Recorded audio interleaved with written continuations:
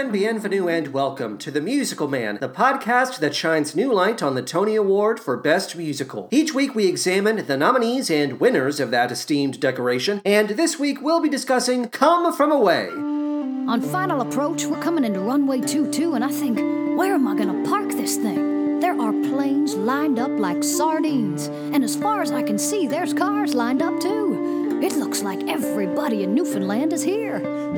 One plane, then another, and then another, and then another. Is this on? Sorry, I'm new. Planes. This is Rogers TV Channel 9. My name's Janice Mosher, and I'm reporting live from Gander Airport, where the 19th plane has just touched down. I'm here with Bonnie Harris. On a normal day, we get a half dozen flights. Now, we already got 3 times that many landing in 2 hours. That's a lot of noise. You can smell the fuel. You can smell the exhaust. Jesus, that's a jumbo. There's got to be 250 or 300 on her. That's a fairly large one. There's got to be 200 on her. Now, I'm adding this up. We got 38 planes.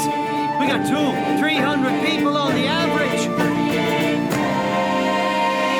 Holy shit. But first, how are we doing? I hope this episode of the podcast finds you well. Happy holidays, happy new year. It's been a rough 365 days, has it not? Oh my goodness, the challenges that came our way, they seemed insurmountable, and yet here we are together again in the main feed. I unfortunately do need to begin this opening segment on a sad note. We of course celebrate the life and legacy of Betty White, who passed away recently at the age of 99, but we also mourn the loss of an amazing individual, an amazing comedian and actor. My God, I don't know how to distill her legacy down to just a couple of seconds. I think her career speaks for itself. I think her spirit speaks for itself. Never mind the output. Let's just focus on her as an individual. She brought so much happiness to other individuals, and that's all we can really strive to do, right? Yes, correct. So our hats are off to you, Betty White.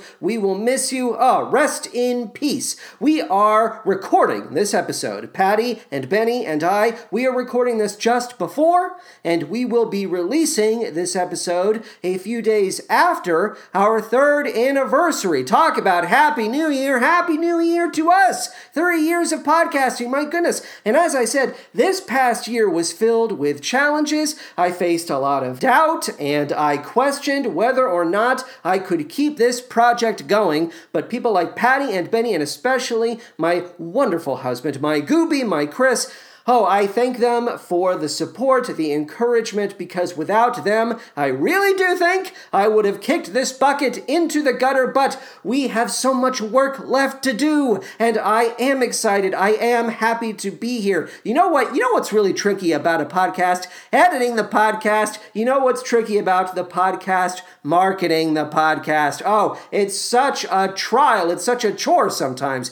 but when we're here in the moment, when we are having fun together, that's the reason why we do it. That's the reason why we do it, and we want you to hear the final polished product. So you have to put in the work. You do. You really do. Now, speaking of marketing the podcast, I want to talk about our 5-star reviews for a second, if I may. Now, Zombies 3, Disney's Zombies 3, is currently set to drop at some point in the calendar year of 2022. It does not have a firm release date at this time, but because of the fact that the movie is going to drop in 2022, I feel now is the time to really push our agenda when it comes to 5-star reviews. If you have ever listened to our show before, you will be all too familiar with this goal of ours, but maybe this is your first episode. Look, we want 65-star reviews, and we are not there yet. We are not there yet, but when we get to 65-star reviews, I will record and release an episode on the main feed that is all about the Disney's Zombies franchise. I have seen Zombies, but I have not seen Zombies 2, and I want to watch Zombies 3 because it's about aliens. There are aliens in the 3rd movie, so please give me the gift of Zombies 3. Now is the time. If you're listening to this show via Apple Podcasts or Podchaser, take a second right now and write a 5-star review. Do it on both platforms. Even if you don't listen to the show via those platforms, do us a favor and write a review anyway. It'll only only take a few moments of your time. Start the new year off right. Let's get to this finish line before Zombies 3 is unleashed upon the world, okay?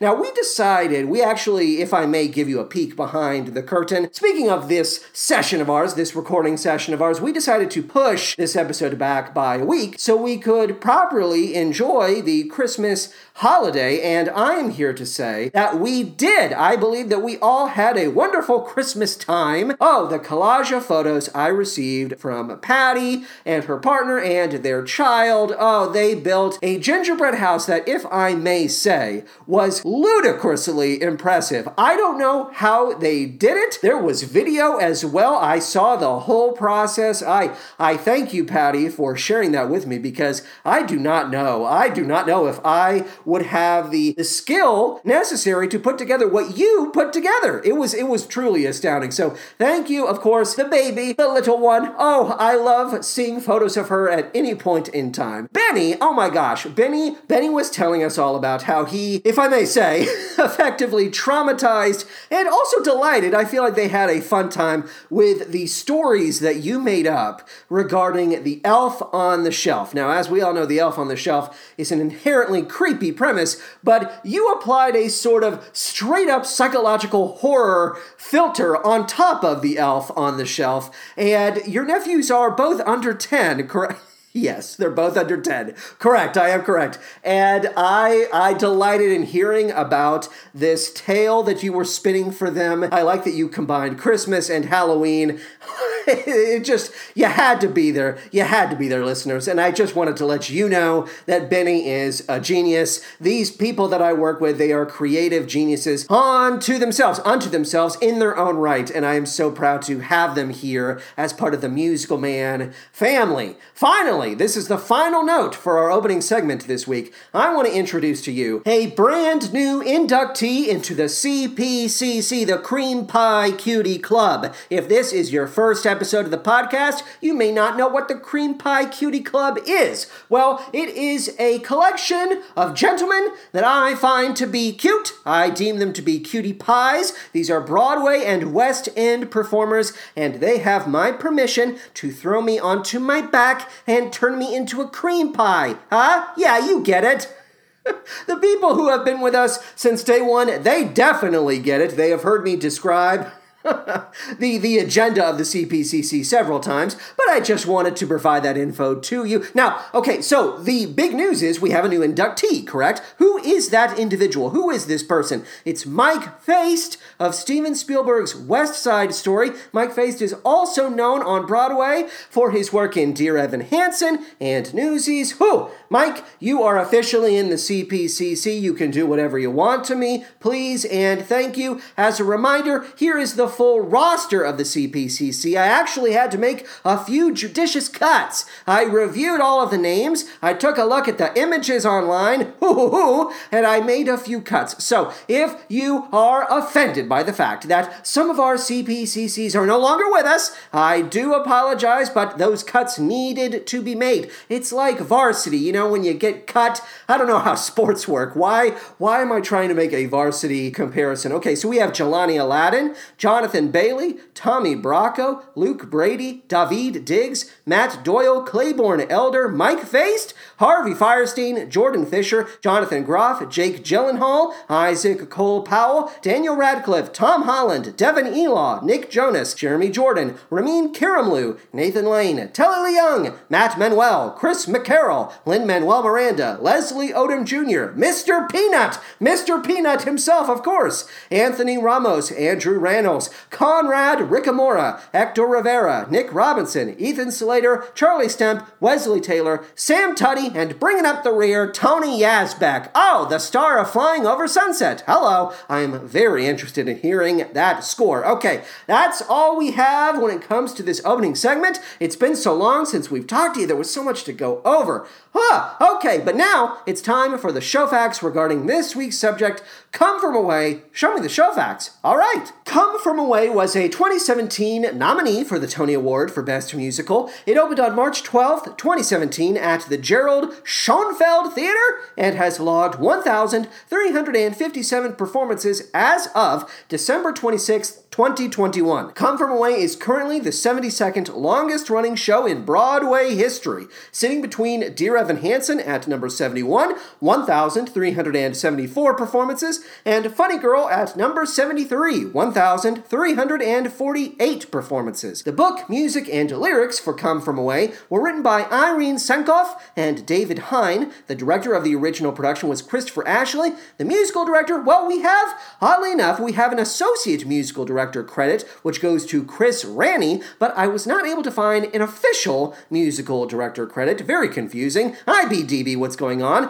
Orchestrations, August Eriksmoen. Choreographer, we have a musical staging by credit. We love a musical staging by credit, and that goes to Kelly Devine. Devine? I don't know. I apologize for any mispronunciations. Scenic design, Beowulf Borat. Wonderful name. Lighting design, Howell Binkley. Howell, I have said your name several times. I know you. Sound design, Gareth Owen. Costume design, Tony Leslie James. And the original Broadway cast was as follows. Patrina Bromley, Broadway debut. Congratulations. Gino Carr, Broadway debut. Congratulations. Jen Colella, Joel Hatch, Rodney Hicks, Kendra Cassabaum, Chad Kimball, Lee McDougall, Broadway debut. Cesar Samayoa, Q Smith, Astrid Van Wieren, and Sharon Wheatley. Again, any mispronunciations of first or last names, I apologize for those. I do try my best. The production received the following Tony nods. It won the Tony Award for Best Direction of a Musical, Christopher Ashley, and it was additionally nominated for the following awards.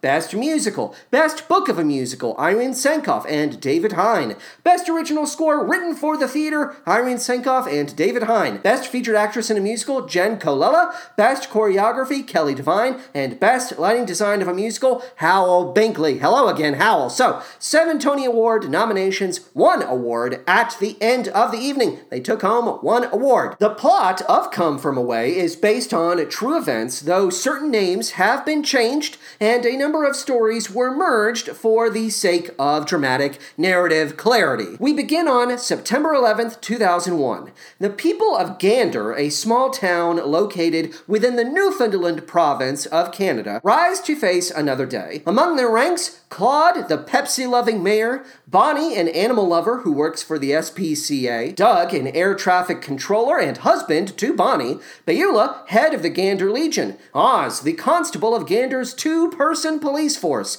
Annette, a teacher at Gander Academy, and Garth, a union bus driver. The residents are shaken by news from America, where a series of terrorist attacks has left the nation reeling. At least one goal becomes obvious amidst the chaos. U.S. airspace must be cleared as swiftly as possible. To that end, Canada launches Operation Yellow Ribbon, which will ultimately divert over 200 flights to 17 civilian and military airports throughout America's neighbor to the north.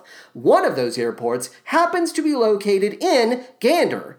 The arrival of 38 planes containing 6,122 passengers, 473 crew members, and 19 animals effectively doubles the town's population in the blink of an eye. And while the citizens of Gander are all too aware of the reasons for this detour, the plane people know very little as to what is going on. Upon being cleared by security, they are transfixed by the footage coming out of New York City, Washington, D.C., and Shanksville, Pennsylvania. The people of Gander quickly spring into action, offering their food, clothing, and homes to anyone who has come from away.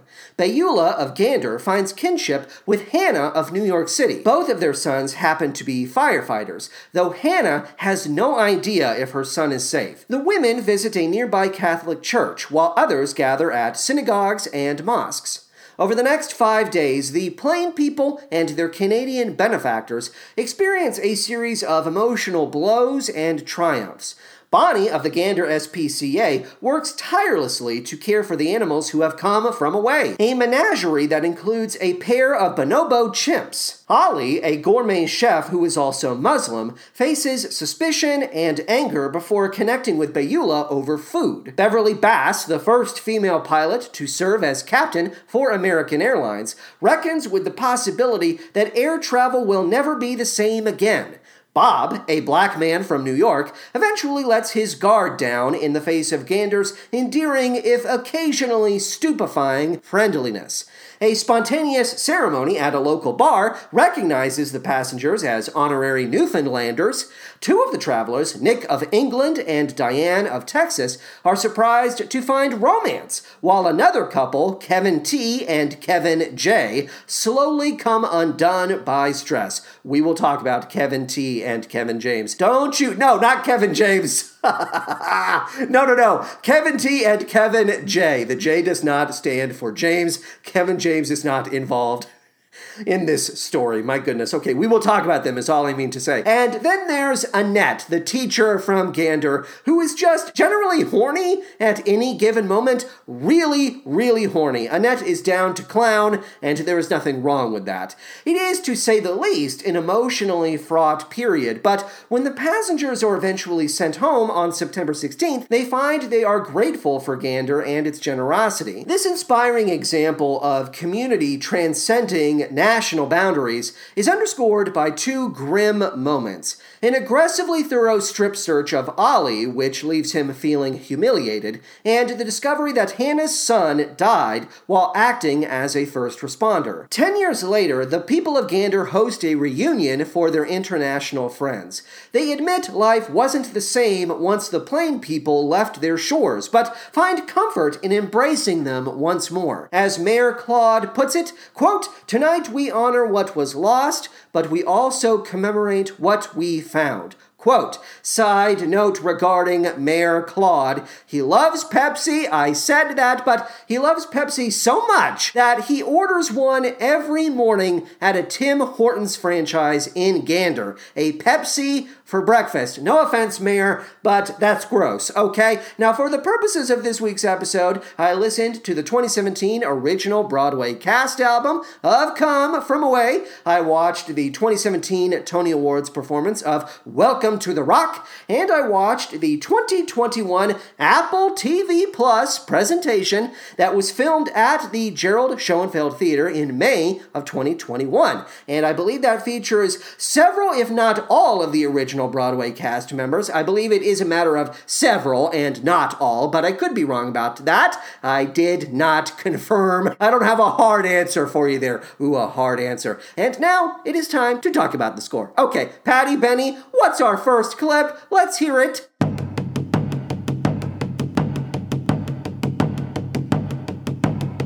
On the northeast tip of North America, on an island called Newfoundland, there's an airport. It used to be one of the biggest airports in the world, and next to it is a town called Gander. Welcome to the Rock if you come from away. You probably understand about a half of what we say. They say no man's an island, but an island makes a man, especially when one comes from one like Newfoundland. Welcome to the Rock. That morning, I'm in the classroom. It's our first day back, and the school buses are on strike, so I'm covering for Annette, who's running late. Sorry, Beulah. How's the kids? Not exactly thrilled to be inside on such a gorgeous day. So I told them we'd only have a half day this morning, and they were quite pleased, until I told them we'd have the other half in the afternoon. Welcome to the wildest weather that you've ever heard of, where everyone is nicer, but it's never nice above. Welcome to the farthest place you'll get from Disneyland. Fish and chips and shipwrecks. This is Newfoundland. Welcome to the Rock. An islander, I am an islander. I'm an islander, I am an islander. I'm an islander, I am an islander. I'm an islander, I am an islander. That morning, I'm in my car. The kids cross Airport Boulevard to get to school, and that time of day, people are in a little bit of a rush to get to work and stuff. So, normally, I sit there and run my radar.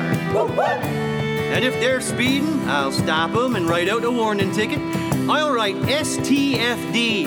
Slow the fuck down. Welcome to the land where the winters tried to kill us, and we said, we will not be killed. Welcome to the land where the waters tried to drown us, and we said, we will not be drowned. Welcome to the land where we lost our loved ones, and we said, we will still go on. Welcome to the land where the wind tried to blow, and we said no. That morning, I drop my kids off at school and head to the SPCA, where I'm greeted by my other kids, all barking and meowing for breakfast and a belly rub. Not that I'm complaining, I loves them. But by the time feeding is done, I got to get back to pick up my human kids, so I take just 1 second for myself, and I'm sitting in my car. I'm in the library. I'm in the staff room. And I turn on the radio. You are here at the start of a moment on the edge of the world where the river meets the sea. Here on the edge of the Atlantic, on an island in between there and here. I'm running my radar when Bonnie comes by. She pulls up and she is waving at me like mad. So I roll down my window and she says, Oz, turn on the radio. slow it down. Jesus H. Oz, turn on your radio. Where our story starts, It's my first day at the station. where we'll end the night, I'm getting coffee for the picket line. where we know by heart 5 minutes to my smoke break. every single flight. I'm off to work at the airport. Welcome to the park, welcome to the trees, to the ocean and the sky and whatever's in between. To the ones who've left, you're never truly gone. Our candles in the window and the candle's always on. When the sun is coming up and the world is coming ashore. If you're hoping for a harbor, then you'll find an open door. In the winter from the water, through whatever's in the way. To the ones who have come from away, welcome to the Rock.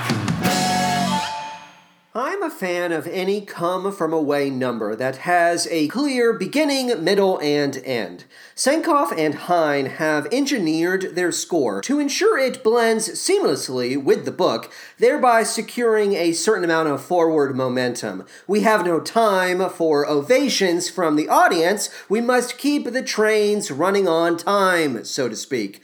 Welcome to the Rock is really the only exception to this rule. The deep percussion at the top of the number inspires instant investment on the part of the crowd, and we are allowed to show our appreciation in the wake of that final cracking chord from the band. After that, it is assumed we can enjoy the rest of the show without having to worry about preordained applause breaks. This is no minor risk. People expect and appreciate outlets for their enthusiasm, but Come From Away denies them this opportunity for the most part. Does the risk pay off? Indubitably. Welcome to the Rock provides enough nourishment to get us through the evening without a hitch. It also teaches us what to expect from the overall score, specifically how documentary-style testimonials will play an enormous part in every musical sequence. It took me a while to swallow this convention, and part of me still longs for a version of Come From Away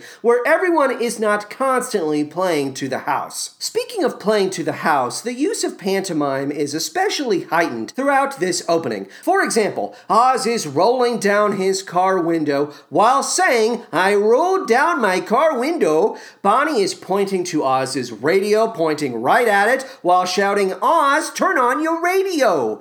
The insistent punctuation of these details initially rang as condescending, like I was being led by a leash. But as Chris pointed out, these details mean a great deal to the characters. Most of us remember where we were and what we were doing on 9/11, and those tangible, granular bits of memory help to ground us during life-changing events. I was wearing X, I had X for breakfast, etc. It's like recalling the events of a dream, which can often feel just as unreal as our waking life. If you can't rely on the little things to ground yourself, you'll end up adrift. On a lighter note, I really can't get enough of the phrase, "I'm an islander, I am an islander." It's like catnip to me, meow meow, and I posit no one is immune to its charm. I also like to alter the lyrics of "Come Sail Away" by Styx, so they reflect the title of this week's subject. Come from away, come from away, come from away with me. You get it. You see what I did? I'm so clever. I'm so clever. We cannot move on without addressing the issue of censorship and how it affects Welcome to the Rock. The original version, which you would have heard, includes the phrase, "slow the fuck down," which becomes "slow the hell down" for the purposes of the Tonys broadcast. That did not surprise me in the least, as we are talking about network television in this instance. TV has a famously bizarre relationship with so-called explicit language. privilege. I was, however, taken aback by Apple's approach to this self-same moment. Instead of replacing fuck with hell, they simply cut out the audio. Slow the fuck down becomes slow the down. But then, in a later number, the phrase freaking the fuck out is dubbed over, so we hear it as freaking the freak out. Here's a wild idea. Why not ask the actors, they know they're being filmed, right, in advance? Why not ask the actors to replace every instance of fuck with hell, and then call it a day? All I'm asking for is a little consistency, people. Lead me around on a leash if you must, bark bark, but make the rules consistent. The flight attendants keep telling us nothing's wrong, but I've got kids, and I've got grandkids. I know when someone's hiding something. And when parents need their kids to stop asking questions, they start playing movies. We ran through every movie we had. Legally Blonde, Dr. Dolittle 2, and Titanic.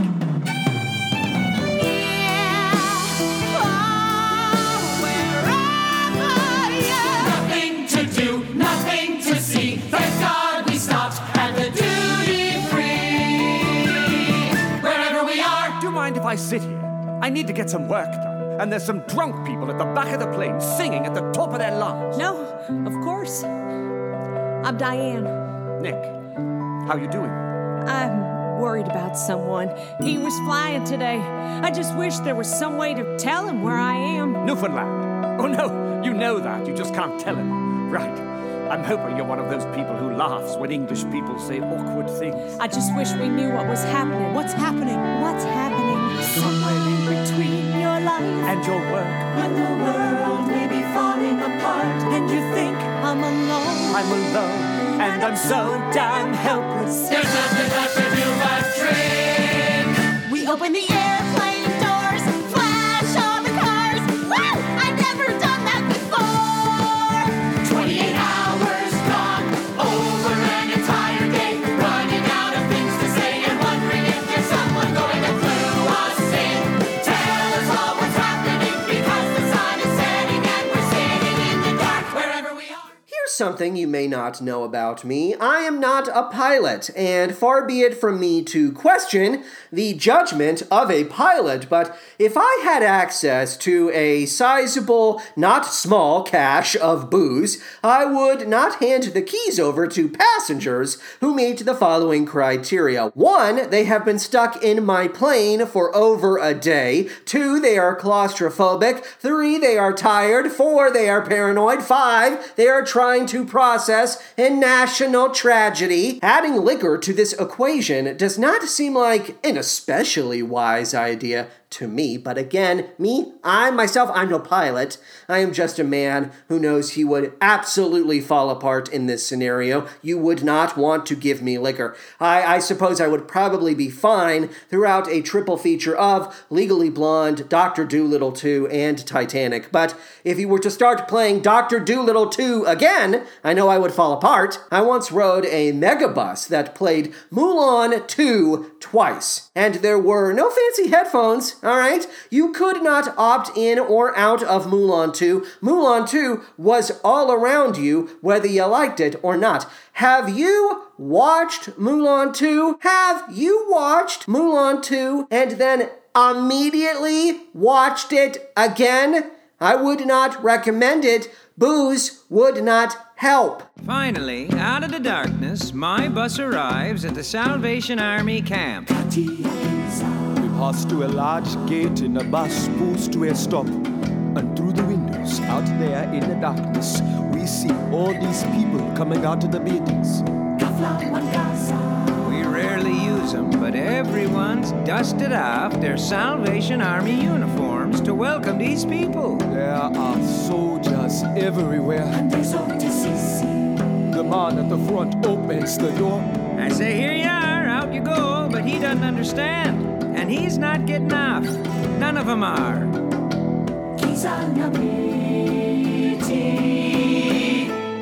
But then I notice his wife, she's clutching a Bible.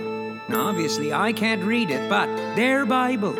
It'll have the same number system ours does, so I asked to see it, and I'm searching for something.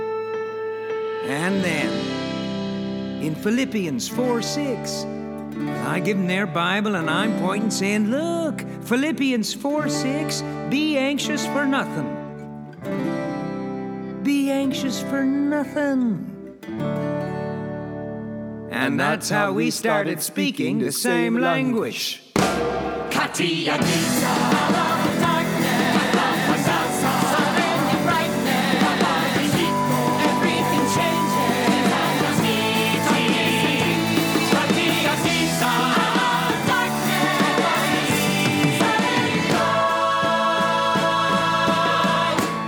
The connection forged by the bus driver and his African passengers throughout the reprise of Darkness and Trees is a moment I am eager to accept at face value. There's a good amount of material within Come From Away that reduced me to skepticism, but I view this as an unqualified victory for humanity. The bus driver uses the Bible to transcend language and bring comfort to the passengers. If that is not a galaxy brain idea, I would like to know what is. I would like to see one. I just think it's nice how the Bible was used to solve a problem for once. The Bible has practical applications in a pinch. Who knew? Anyway, I get lunch set up, labeling anything that'll go bad with the date and time. I let the pants out for one of the pilots who's been enjoying our cooking, make a balloon animal for a crying toddler, and then I check on Hannah, leaving messages for anyone she can reach. I am here. I am here on an island. Hello? Hello? It's me again. Yeah, my son. He's with Rescue 2. Any news? I am his mother. I'm far away, stuck here. I'm trying to find out if... Fine, I'll hold again. I should be down there and checking the hospitals, putting up signs, doing something instead. I am here. I am here in Canada. I am telling you, listen, my son, he takes risks. He's not missing. He's helping or hurt. He'll get out of this. Yes, I'll keep trying. And yes, here's the number. And yes, at the Legion in Gander, I'll be right here. I should be there when it's over and done. When he comes through the door and says, I'm home, Mom. I should be there for my son, but instead I am here. I am here. She leaves message after message for her son until there's no more room on his answering machine. All I know is you are there. You are there. And I am here.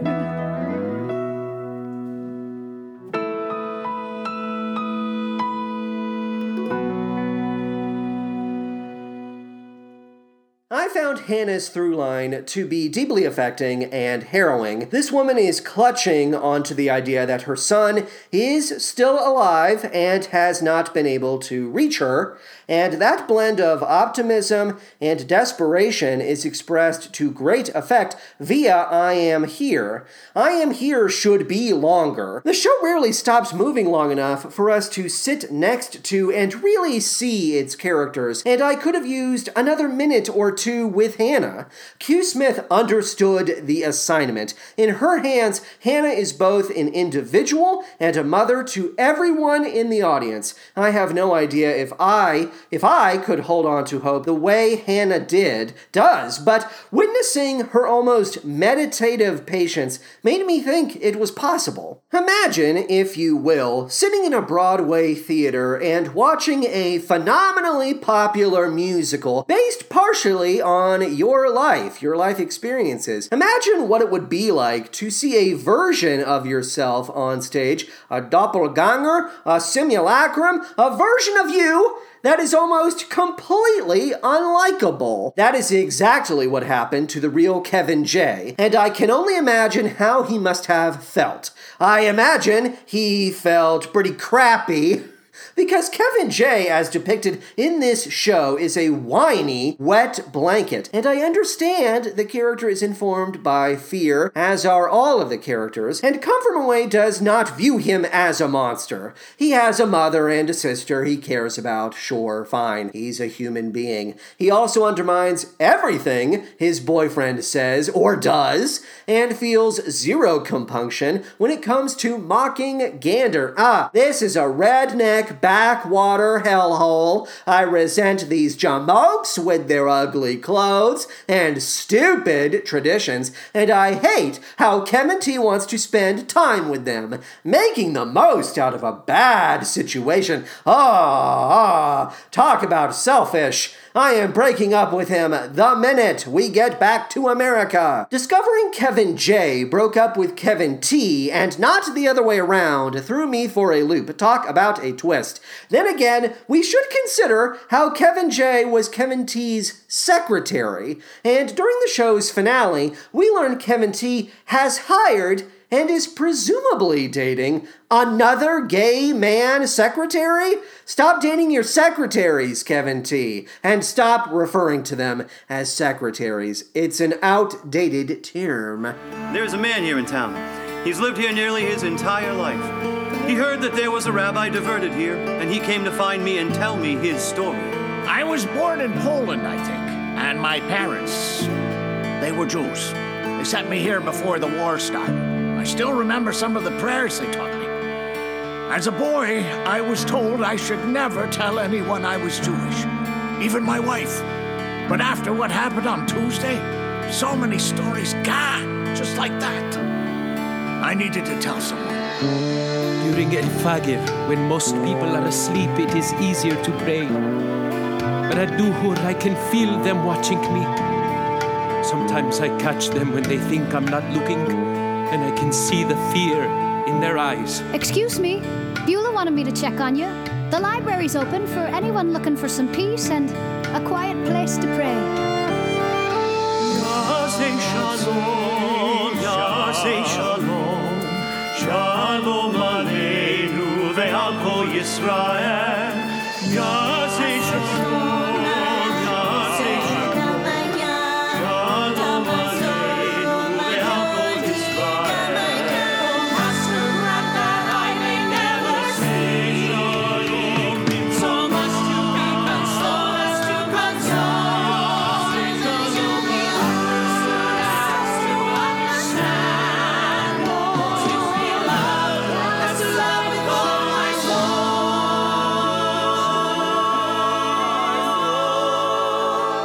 Make me a channel of your peace. Where there's despair in life, let me bring hope. Where there is darkness, only light. And where there's sadness, ever joy.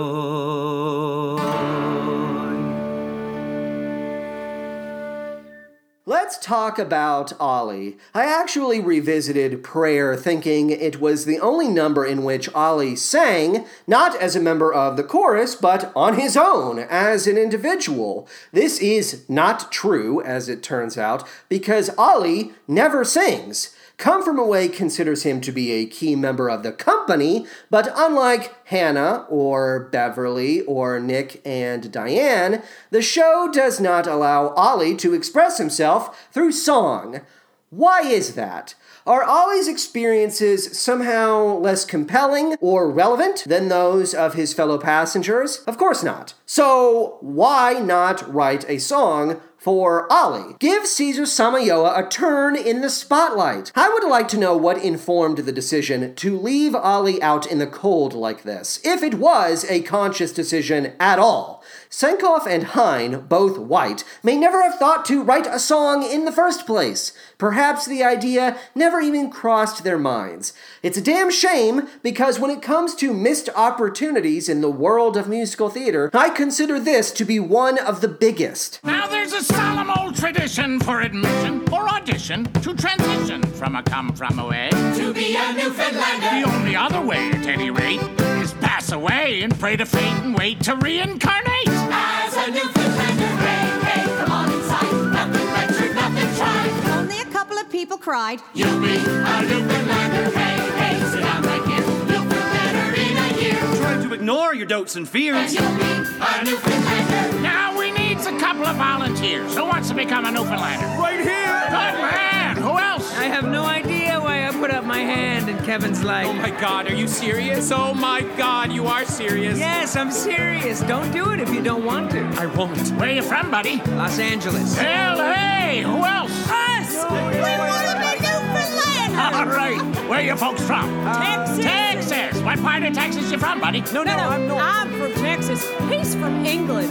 Wait, now how does that work? How does what work? Well, how does your marriage work with you being in England, her in Texas? We're not married. I'm sorry. I assumed you were married. No. Well, would you like to be? Well, why not?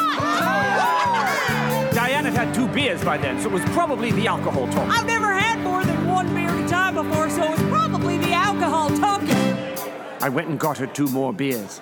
Now, the first part is the easiest. We'll soon get to the queasiest. I'll need you to repeat this mess. When you become a Newfoundlander. He speaks a different language, son. We had some S's and some rum. You'll have to try a good cod tongue. When you become a Newfoundlander, hey, hey, just do your best. Nothing scary, nothing dead. You'll have to change the way you're dressed. And you'll be a Newfoundlander, hey, hey, just sing along. Nothing venture, just prolong. There's 30 verses in this song. And you'll be a Newfoundlander. Ladies and gentlemen, this is Screech. Back in World War II, an officer was stationed here and was offered some of this stuff. All the locals were tossing it back with our quiver, so he does too. And lets out an ear piercing. Everybody comes to see what's happening, says, What was that ungodly screech? and now it's your turn. Are you ready? Good. All together now. 1, 2, 3. Down the hatch. Screech is basically bad Jamaican rum. Screech is horrific. Screech is delicious. And then they brought the cod. The cod. The cod? The cod. Now, with every transformation comes a tiny bit of risk. You gotta walk the plank, and there'll be blood or there'll be bliss. And it's the same to be a Newfoundlander. Every person's wish, so don't be dumb. Just take the plunge. Go on, kiss the fish. Ladies and gentlemen, this is a genuine, freshly caught Newfoundland cock. And if you want to become an honorary Newfoundlander, you'll have to give her a smooch. If you kiss that, I am never kissing you again. I'll risk it. 2. I'm not kissing a fish. Come on. I will if you will. Oh my God, fine. 3. I can't do it. What? I just did. Now you gotta kiss the cod. It's a vital part of the ceremony. I can't do it. All right, look, I'll make you a deal. Either you kiss this fish, or else you kiss this Englishman that you're not married to. After listening to and watching the Screech In sequence, I've come to a couple of conclusions. First, I believe I would drink the Screech. Second, I believe I would kiss the cod. Yes, I would. Now, Chris does not drink, and thus would not consume the Screech, but he has told me he would kiss the cod. Mwah! How about you, fair listener? Would you drink the Screech? Would you kiss the cod? Would Screech from Saved by the Bell drink the Screech? Would Screech from Saved by the Bell kiss the cod? Oh, he would absolutely kiss the cod. That dude was a fucking freak. My parents must have thought they had a crazy kid, 'cause I was one of those kids who always knew what I wanted. They took me down to the airport to see all the planes depart, and watching them fly, something inside of me was starting. I was 8 when I told them that I'd be a pilot, but I was too young and too short, and there were no female captains, and my dad said be patient. He said just see what happens. But I took my first lesson, came down from the sky, and told my father I'd fly for the rest of my life. And I got my first job flying for a mortician in a tiny Bonanza, just a corpse and me. $5 an hour for flying dead bodies. I had to climb over their faces just to get to my seat. Then suddenly the wheels lift off, the ground is falling.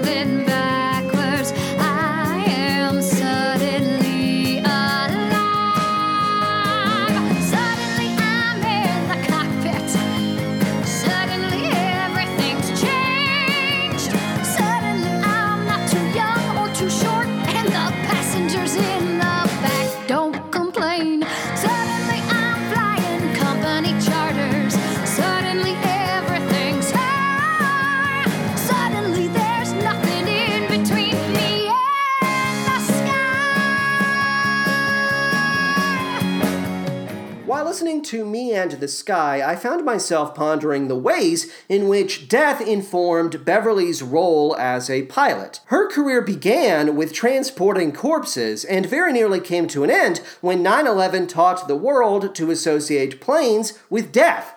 Pointing at this irony may not get me into Mensa anytime soon, but it struck me as important, and if the authors are not willing to point at these ironies, then who is left to do the pointing? Me! That's who! I am the one who points! Me and the Sky is easily the most popular song from this week's subject, and it's not hard to see why. The number is exceptionally written and performed with gusto by Jen Colella, but it also gives the people what they want, namely the chance to connect with someone without fear of interruption. The experience of watching Come From Away is often comparable to speed dating, where time is never on your side and every moment is fleeting by design. I Am Here is a solid character solo, I stand by that, but it ends too soon. I wanted it to be longer, and upon further reflection, it keeps us at a distance to a degree. We are never made to feel as if we are in the room with Hannah. We're watching her, eavesdropping on her in a deeply private moment, really, whereas Beverly is actively offering us a seat at the table, a literal table. We spend enough time hovering over these people, flitting back and forth between them like channels on a television. I relished the opportunity to meet someone at eye level for once, and I believe theatergoers on the whole felt the same way. I have no interest in reworking Come From Away from the ground up, but the structure could stand to take a cue from shows like Follies and Working, where characters taking control of the apron and defining themselves is the norm and not the exception. Hey, you know who could use a song? Ollie. Stop the world, take a picture, try to capture, to ensure this moment lasts. We're still in it, but in a minute, that's the limit, and this present will be past. So here we are, where the world has come together. So here she'll be in this picture forever. Look at this. 540 million years ago, the continents of the world crashed together right here. And 200 million years ago, they separated again, moving apart from each other. But a little part of them was left behind. I should move. You're missing all the scenery. No. Stay where you are. Really? Really. It's perfect. Stop the world, seize the moment. But the minute he goes, you're alone, and it's through. Pinch yourself, tell yourself you're just dreaming. That means he'll forget about you. But here we are, where the continents once crashed together. Before they went their separate ways forever. So stop the world. Stop the world. Stop the world. Stop the world. Stop the world from spinning round. I wanna look up, overlooking something worth taking the time to stop. Flying by and look down. Stop being scared and look round. Just tell me now and look now. Take a picture of the scenery, of a lookout, of a moment which is over, of the ocean, of the river, of the trees.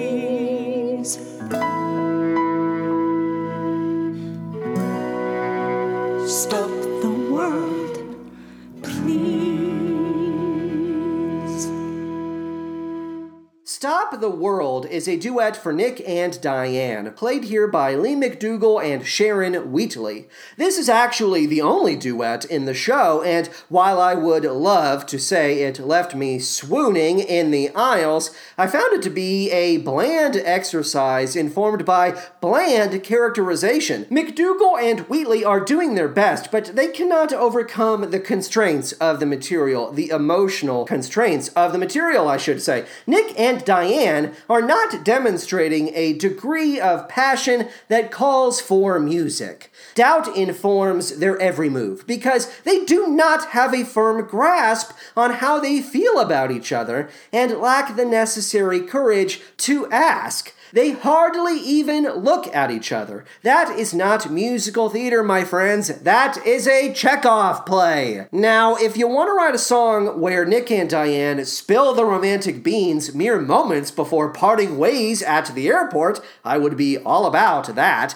Great musicals pick their musical moments wisely, strategically. Yes, of course they do. And Stop the World simply isn't the right moment for music. Now, I want to hear a bit of the finale from Come From Away. Can we just hear it? I don't have any commentary for it, but I would like to give the listeners a yummy sample of the finale. Let's go. 1, 2, 3, 4.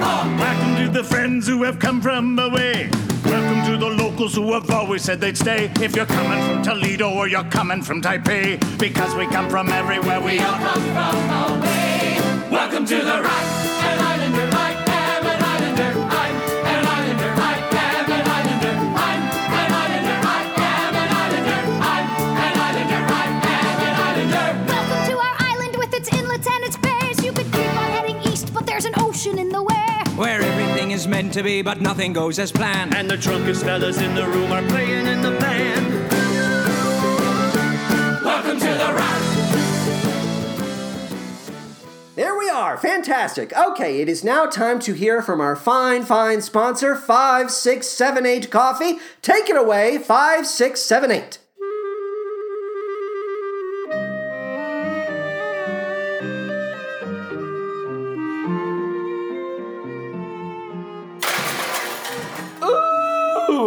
Ooh, Butterfingers! Hello, look at you, Butterfingers! Do that again! That's the end of your career! I'm grabbing you by the cuffs, boy. Do you understand what tonight means? Huh? Why do you think I asked you to come in early like this? Why do you think you're trying to serve 5678 Coffee, our finest beverage? Why do you think you're serving it to a mannequin sitting at a table dressed in a tuxedo?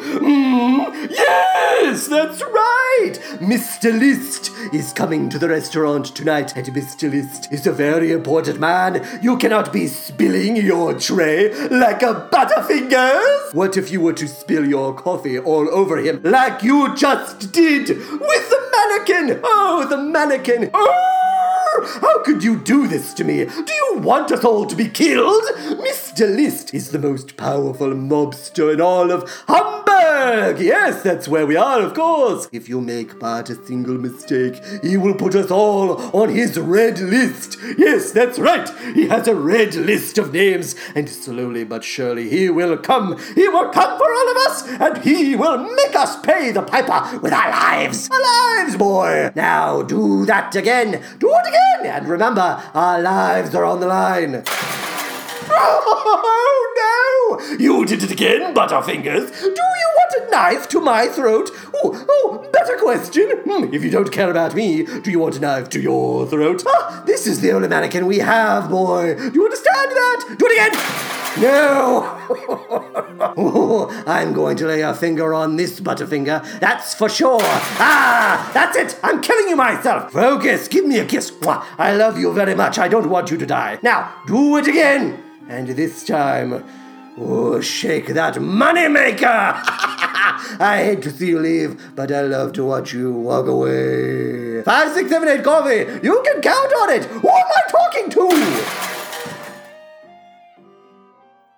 Final thoughts regarding Come From Away. I enjoyed Come From Away a lot. I did. But the more I considered the wider implications of 9/11, the harder it became to accept the show's optimistic ending at face value. To summarize that ending, terrible things happened, but we made friends along the way, right? That's basically the message at the end of the show, and I find that to be a strategically pat way of viewing these events, so steeped in American exceptionalism and privilege, forget about how 9/11 spawned decades of war and capitalist opportunism. Forget about how it activated an entire generation of conspiracy theorists who are still trying to undermine global and domestic progress to this day. That's not the scope of our story. Our story is about a particular group of people. People like Hannah and Beulah and Nick and Diane and Ali. Let's talk about Ali again, shall we? Specifically, the strip search he undergoes before returning to the U.S. Come From Away knows enough to characterize the strip search as a deeply shameful experience for Ali. It is a physical violation, a spiritual and cultural violation, and a violation of his rights as a human being. And the show is unafraid to say as much. But at the same time, we are explicitly told the strip search was absolutely necessary. This is a matter of national security, Ali. We feel your pain. We do. We don't, but we say we do for the sake of coming off as good people. But nothing is more important than our peace of mind. And at the end of the day, we were simply following orders. You cannot make an omelet without breaking a few eggs. Ali, you're the eggs, Ali. It's propaganda. This is propaganda. I wouldn't be so concerned with the Ali problem if they had just written a fucking song for the character instead of relegating him to the status of a pop-up POC. But what's done is done. The die is cast. Oh, I also want to talk about the rhetorical question Kevin T poses at one point in the book. He goes to a gas station in Newfoundland and he witnesses small-town Newfoundlanders observing a moment of silence for those who passed during the events of 9/11, and he poses a rhetorical question to us, the audience. He essentially, this is paraphrased, but he asks, would small-town Americans at a gas station observe a moment of silence for a country that was not their own? He's impressed by the Newfoundlanders, and he wonders if Americans would do the same. And the short answer that I would like to supply to this question, which I understand is meant to be rhetorical, is no. That's my short answer. Long answer, America was obscenely self-absorbed leading up to 9/11, and only got worse in its wake. We became incredibly xenophobic and self-interested. There are millions of Americans who wanted to observe a moment of silence for Americans at this point. Are you kidding me? You can't silence me. I don't give a fuck about you or your grandma or your toddler. I don't care about my toddler or my grandma or me. This is a homicidal, suicidal country is what I'm trying to say. Not a big fan of the United States. I'll put that on the record. Now, in 2017, the winner of the Tony Award for Best Musical was Dear Evan Hansen, and the additional nominees that season were Groundhog Day and Natasha Pierre and the Great Comet of 1812. That means we have covered all of the shows in this season. Wait, what am I doing? I have to ask myself the question, did Dear Evan Hansen deserve to win the Tony Award for Best Musical over all of these other shows? And my short answer is no. My long answer is Dear Evan Hansen can bite my penis. It can bite my penis is what it can do. Why am I doing that to myself? I decide who gets to walk away with this medallion, and I'm going to give it to Natasha Pierre and the Great Comet of 1812. That's the show that should have walked away with the medallion for Best Musical. We're circling back to the fact that we have now covered all of the shows, the nominees from this season, which means we have to hear from an old friend. That's right. Oh, he's big, he's green, he's horny as fuck. Take it away, old friend, you horny green bastard.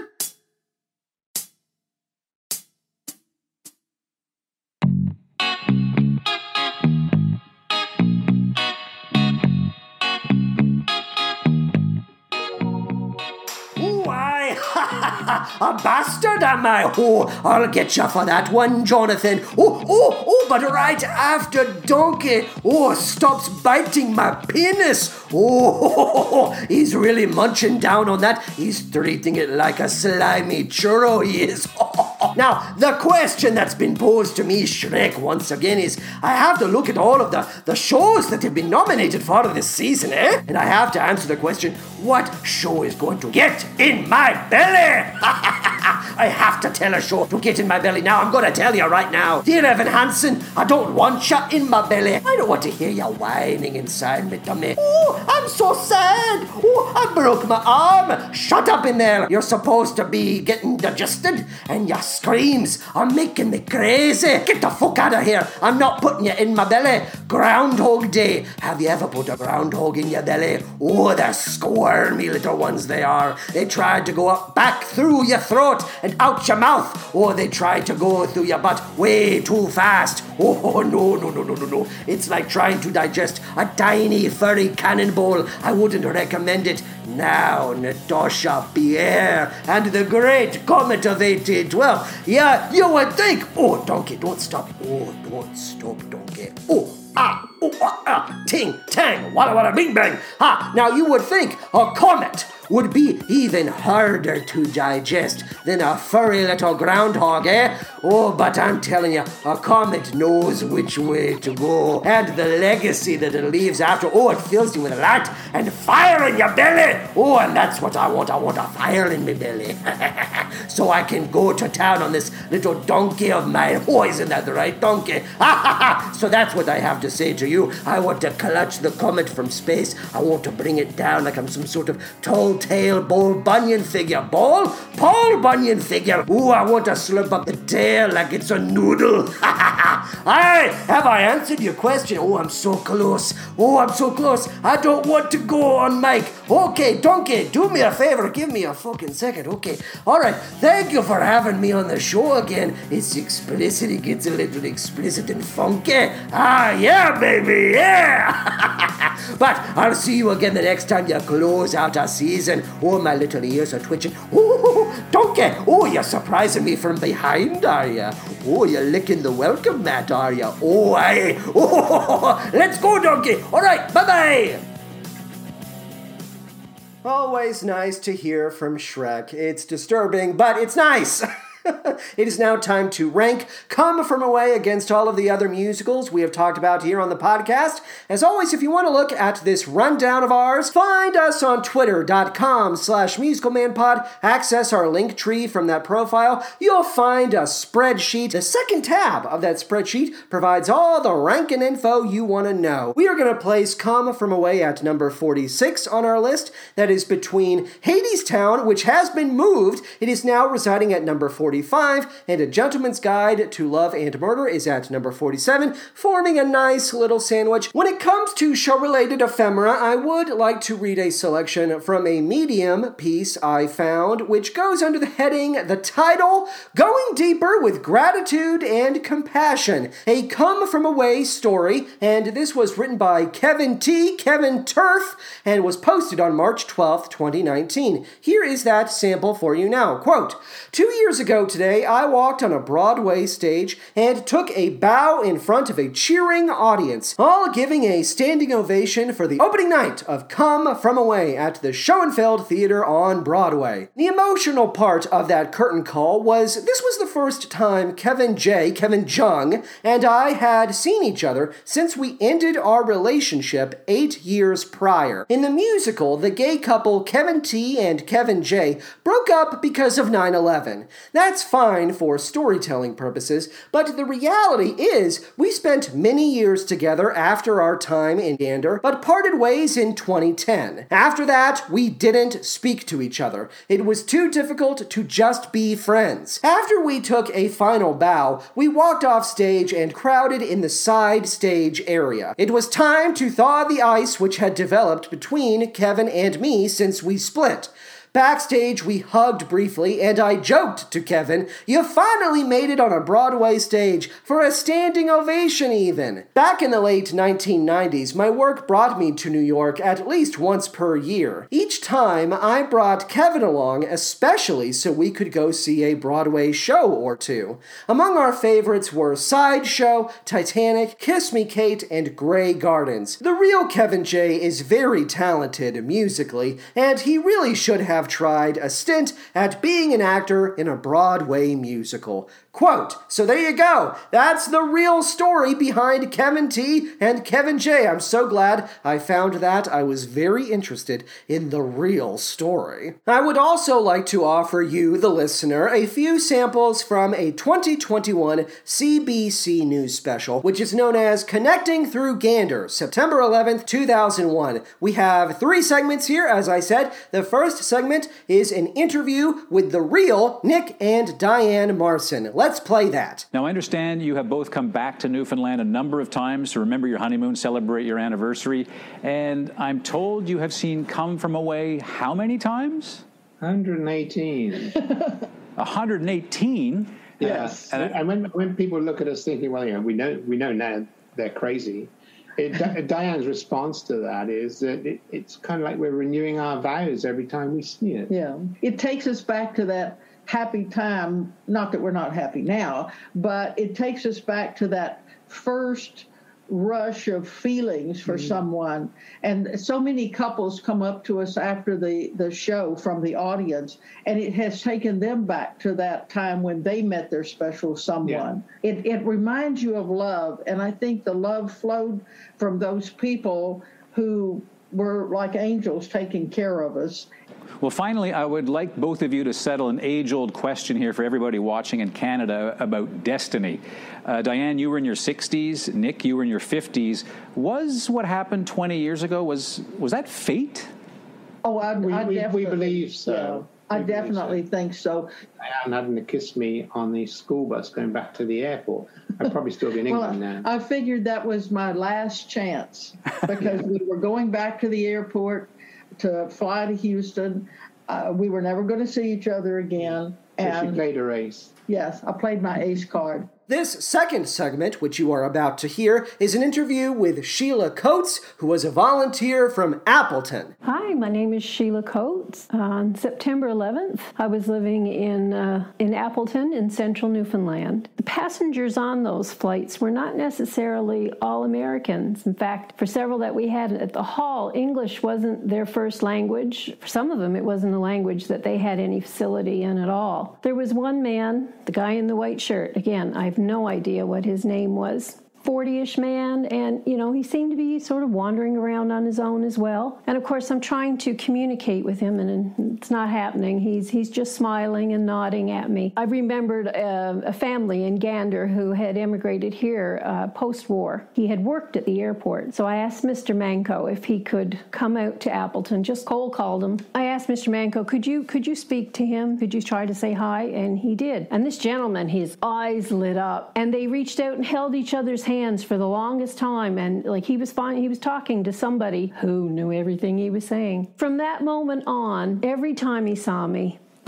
he put his hand up on his heart. The night that they all left, they had the windows down on the bus and the rain was pouring over the windows, and the last thing that I can think from that night was that gentleman from Northern Europe on the bus with his hand up on his chest saying goodbye to me. And I remember after the last bus left, we came back in the hall and we just hugged each other and cried. And then finally, we have a series of passenger testimonials which were meant to go out to the people of Gander who helped them through their troubling time. It's quite touching. Now, I should say at one point, you will hear cicadas in the background of one of these testimonials. They are a bit overwhelming, but I'm sure we'll get through it. Can we play that now? My voice is going! We're going to leave you now with some thank yous from friends that were made 20 years ago.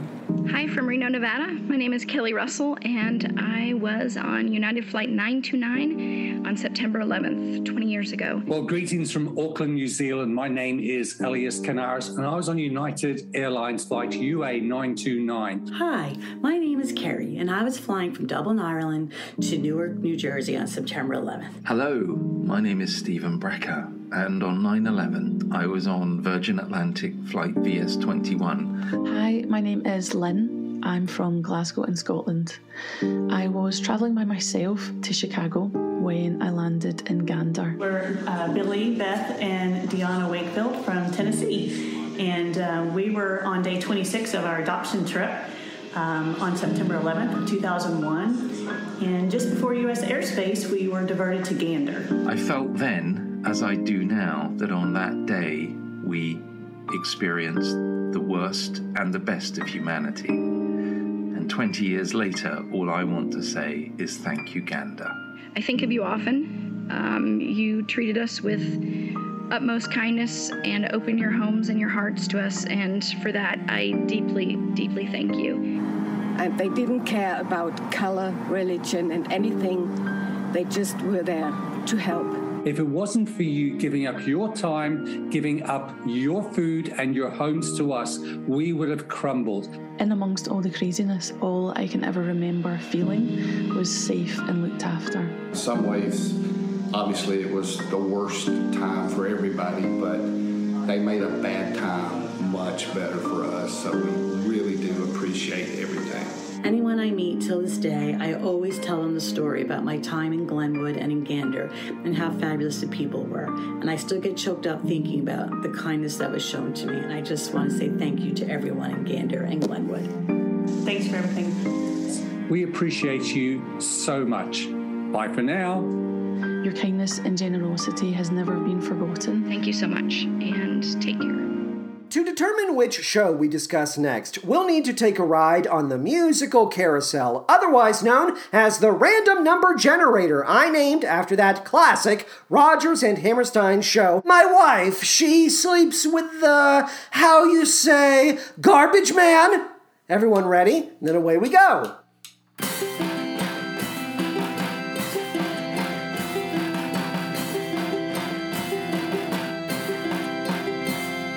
All right, this is the subject for the main feed for next week. It was a 1990 nominee for the Tony Award for Best Musical, and it ran for 1,017 performances. Do you know what the next subject of our main feed episode is? Do you know? It's Grand Hotel, Grand Hotel, Grand Hotel. It's coming at you in a week. Look for it. Go to patreon.com/musicalmanpod to find out how you can support the show financially. 100% of every monthly payout is donated to the Okra Project. We need to get through this fast. My vocal cords are falling apart. You can donate $1, $3, $5, or $10 a month. If you donate $1 a month via Patreon, you get Monday early access to all of our main feed episodes. You get a weekly shout out, a verbal shout out each and every week. Thank you so much for donating at least $1 a month. Elizabeth, Aaron, Jason, Jack, Vitor, Sydney, Katie, Elena, Anton, Ross, HJG, Jared, Eli, David, Dave, Christopher, Neil, Brian, Robin, Liz, Carrie, Maddie, Jonathan, Marcus, Rob, Shauna, Shiante, Roberto, Jordan, Ashley, Chris, JC, Jenna, Aaron, Lily, Haley, Brandon, Brad, Matt, Zach, and Marisol. You will also be granted access to our 17 bonus episodes,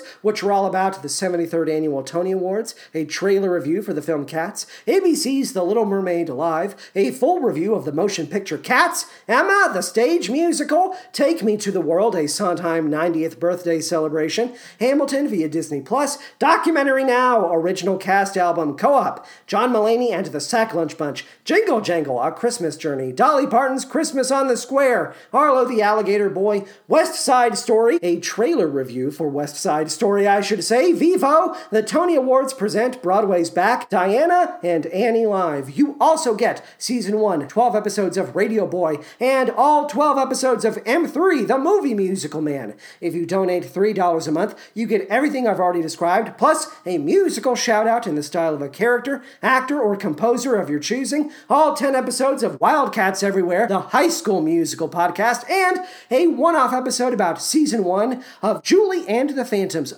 Rest in peace, Julie and the Phantoms. You have been canceled. Oh my gosh. Oh, how terrible. If you donate $5 a month, oh my god, I sound like a grandmother. You get everything I've already described. Plus, you get to stop the musical carousel and determine what show I discuss on the podcast. You get seasons 1 and 2, that's 24 episodes of All I Ask of You, an advice show hosted by the Phantom of the Opera. You also get access to our Broadway and Chicago review series. Unfortunately, I was not able to review Pretty Woman the Musical. That run was canceled due to a breakthrough case of COVID-19, but our next episode is set to drop January 19th of 2022, and that will be dedicated to Oklahoma. But we're not done with this tier. You also get volumes 1, 2, 3, and 4 of Shout About It, which is a compendium of 5, 6, 7, 8 coffee ads and musical shoutouts from the first 100 episodes of the podcast. Finally, if you donate $10 a month, you get everything I've already described, plus exclusive announcements regarding future subjects of the main feed, Season 1, 12 episodes of the Snub Club, and all of the episodes we have produced of Turn It Off. If you're listening to the show via Apple Podcasts or Podchaser, please, again, take a moment to write that 5-star review. We have 52 5-star reviews. We want 60. You can stream the show via Spotify, Stitcher, Audible, or Podbean, musicalmanpod.podbean.com. Follow us on Twitter at musicalmanpod, and email me at musicalmanpod@gmail.com. Thanks, as always, to Patty and Benny for sticking by my side. Here's to another year. Thank you to Alex Green for our beautiful logo, and Zach Little for our fabulous music. Oh, well, you know what that sound means, and not too soon. My God, I'm a little old lady. Yes, just when the fun is starting, comes the time for parting. Oh well, we'll catch up some other time, specifically on the next episode of The Musical Man. So long, farewell, and auf Wiedersehen. Good night.